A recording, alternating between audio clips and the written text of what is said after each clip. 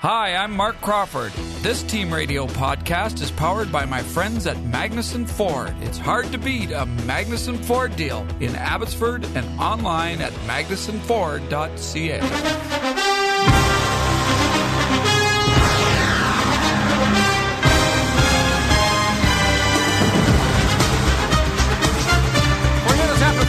Monday afternoon, day after the Lions defeat the Toronto Argos.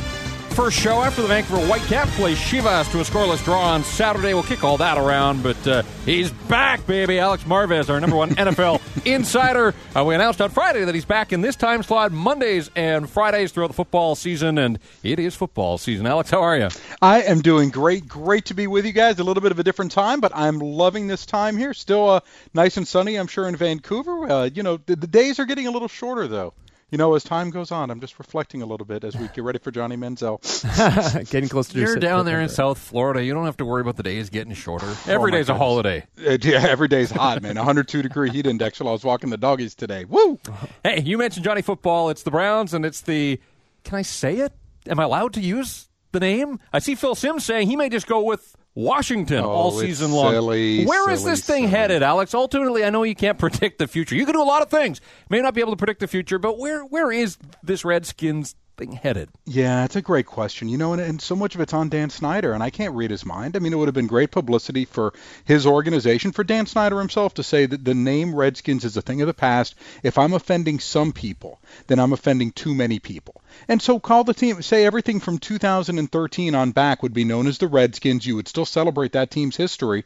But from this point forward, we're known as the Red Shirts or the Red whatever you want to call this team moving forward. You do that. You introduce a new logo. You do something like that would satisfy everybody and maybe even raise your Q rating a little bit as far as the people not thinking you're a complete scumbag like they do with Dan Snyder.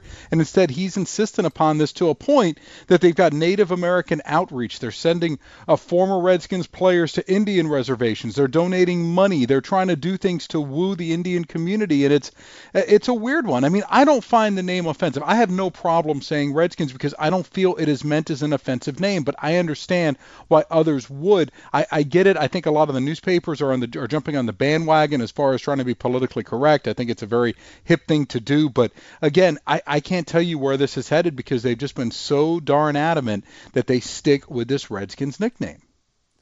Well, we talked a lot about Johnny Football on Friday, so we won't necessarily go back down that road. Thank you. I want to get your take on what went down, footballs went down through the uprights on Friday in New Orleans. Jimmy Graham with 2 dunks on Friday night. Now, we've seen him do this over the years, and not every guy can do it. But and he's saying today that it's not going to happen in the regular season.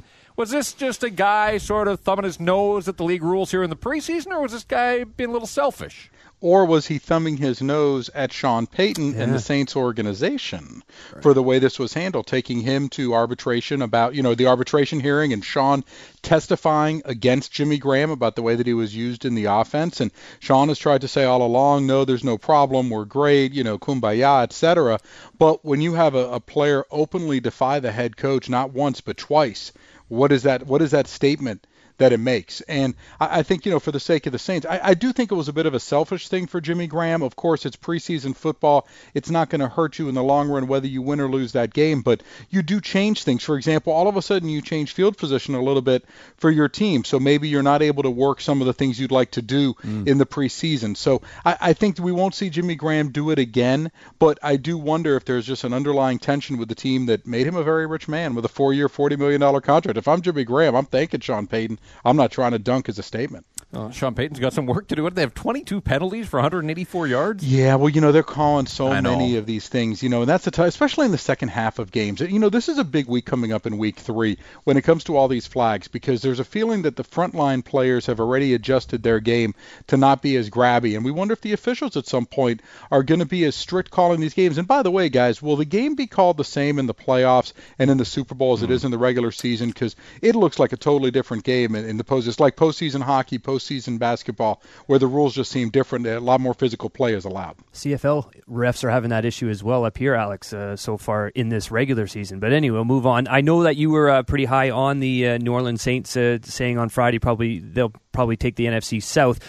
Drew Brees, he's coming off injury, expected to make his preseason debut for the Saints this Saturday at Indianapolis. Missed 2 weeks with a strained oblique. He's obviously the straw that stirs the drink down there. Oh, yeah. I mean, if they don't have Drew Brees, they're screwed. I mean, it's very simple. But, a lot of teams are like that when it comes to the quarterback because of how much money is invested in these guys. And you look at now New England, their backup situation is looking a lot better, isn't it? Jimmy Garoppolo looking like he's got real potential to be a great quarterback down the road. Ryan Mallett, had a real nice game after a struggle in week 1, came back week 2, looked a lot better last week. So I think that's positive. But you look at the backups, and guys, it's just cost prohibitive, and the Saints haven't invested a draft pick in a quarterback. You got Luke McCown as his backup, but I think Drew Brees should be fine. If he's fine, the Saints are just fine. Another high-profile QB, Tony Romo, with a little bit of action the other night as well. It looks like he's passed all those tests so far. I mean, it was just very quick action, but threw for 1 TD, 4 of 5 for 80 yards. Yes, and I watched the game, and of course the strip sack was unfortunate when they had the miscommunication. Actually, it was more of a fumble. I don't say strip sack, but it was a fumble on a handoff, and it was returned for a touchdown. But then Tony rebounded, hit Des Bryant for a touchdown. The great thing was watching Tony roll around, throw the football, and the fact that he doesn't have any residual problems today. Now, the big news, though, out of Dallas, and it does involve Johnny Manziel, and it just came out a few hours ago. There's an author named Jim Dent, and he used to play for the Cowboys. I believe he's a pretty famous guy. He wrote a book, and he said that when the Cowboys were on the clock, that Stephen Jones snatched the Johnny Manziel draft card out of Jerry Jones's hand. That Jerry wanted to take this guy, but it was Stephen Jones who said, "No, Pop, we can't do it. It doesn't make any sense for us for a lot of different reasons." So that is an intriguing one that I'm sure will generate a hornet's nest still down in Dallas, where it's not like Tony Romo has enough pressure, right? Well, wouldn't have been enough room on the party bus down there. It's a good point. Well, maybe that's why they wanted to draft him. He's a magnet. What do you say? That's true. But Alex, you're talking about a lot of teams not having much quarterback depth. How does the Cowboys' depth look? I thought Brandon Weeden looked a little bit better. Here's the thing, too. Brandon played collegiately with Des Bryant at Oklahoma State, and those guys are actually pretty close. So Des gave him a show of support during the offseason, which was huge because everyone's ragging on Brandon. See, I'm a Brandon Weeden fan personally. The guy is a super nice guy. He's got some leadership qualities. Yeah, he needs to get better as a quarterback, but gosh, when you're playing behind that offensive line with those receivers, and, when DeMarco Murray is healthy, and I know that's few and far between, it seems, but when he is, this guy's a top-flight running back. Oh, and Jason Witten, too. You got plenty of weapons. It allows a quarterback to potentially have success. I think they're in just as good a shape with Brandon Weeden as they would have been with the unemployed Kyle Orton. Alex Marvez of Fox Sports with us here. A few more minutes. We have mentioned throughout your segments over the years, based there in South Florida. What's the word on the Miami Dolphins these days? Funny you should ask. I have a nice story up at foxsports.com about the change in Joe Philbin and Mike Wallace. Both of these guys dramatically different from last season, and I think you could see it in Joe Philbin especially with the way that this team now is coached and communicated with. There was a gap between the players and the coaching staff, and one of those things that was allowed to fester, for example, that Richie Incognito situation. It went to show that Joe Philbin and his staff didn't really have the eyes and ears of their locker room. Well, now there's signs all across the building in Davie, Florida that say respect and communicate. Joe Philbin himself is doing bed checks. He's allowing music in practice. For some arcane reason, he wasn't allowing players to wear hats during the walkthrough. I don't get this, but now players can wear hats, so all is well in South Florida. I will say this, at least if Joe Philbin goes down, he's less robotic. He's more himself now than I've ever seen him in the past couple of years as Dolphins head coach. So they got a shot. I mean, Ryan Tannehill does look like the real deal. Mike Wallace really needs to pick his game up. Had a bad performance the other night against Tampa Bay, but I think that this Dolphins team, potential 9-7 type team, I don't see him as being much greater than that, but their defense will be able to get a pass rush on, and they have some pretty good talent at the skill position. Hey, speaking of bad performances, apparently $1.2 billion doesn't get you the home field advantage that it once did.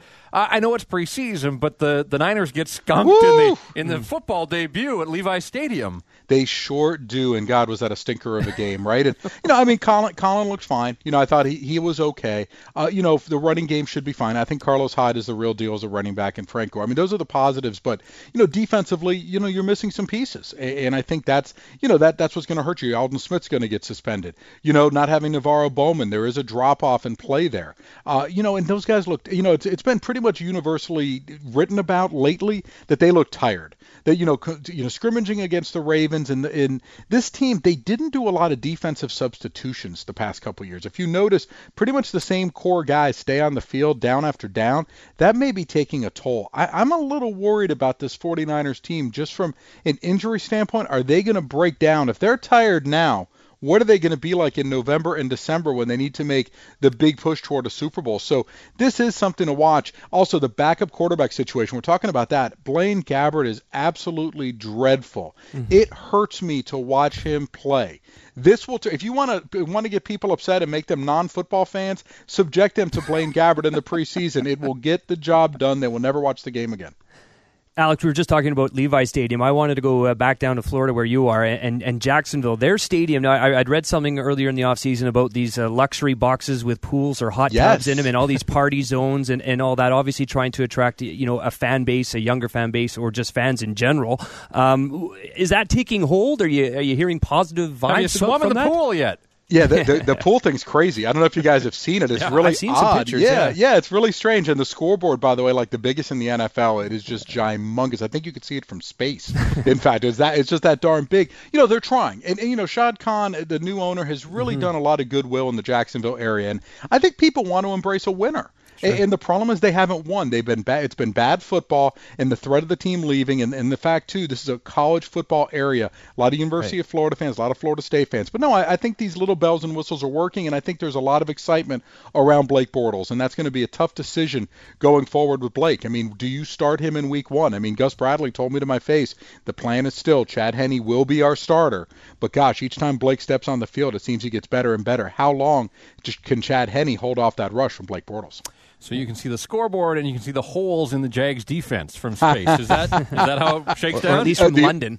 Oh, wow. The offense is the scary. To me, the defense will be okay. The offense is the part. They've got nothing at receiver. I mean, if Cecil Shorts is coming back, that'll help. But offensive line is shaky. I mean, it's, running back. Are you a Toby Gerhart fan? I don't know about that. I mean, no, it's a work in progress. But you know what? Gus Bradley is so darn positive. That's the thing. And I mean, it's funny. Mercedes Lewis, the tight end, he tells me, look, I thought this guy was phony. I thought at some point the enthusiasm is going to wane. It never wanes. He is so upbeat. Players love playing for this guy. They'll go through a brick wall for this guy. And playing in the bad division that they're in, this could be a 6 or 7 win Jags team. Great stuff as always, Alex. We can read your work online, foxsports.com, and we'll catch up with you on Friday. Outstanding, as they say in Vancouver, eh? You know it. Awesome. Right. Hi, I'm Mark Crawford. This Team Radio podcast is powered by my friends at Magnuson Ford. It's hard to beat a Magnuson Ford deal in Abbotsford and online at magnusonford.ca.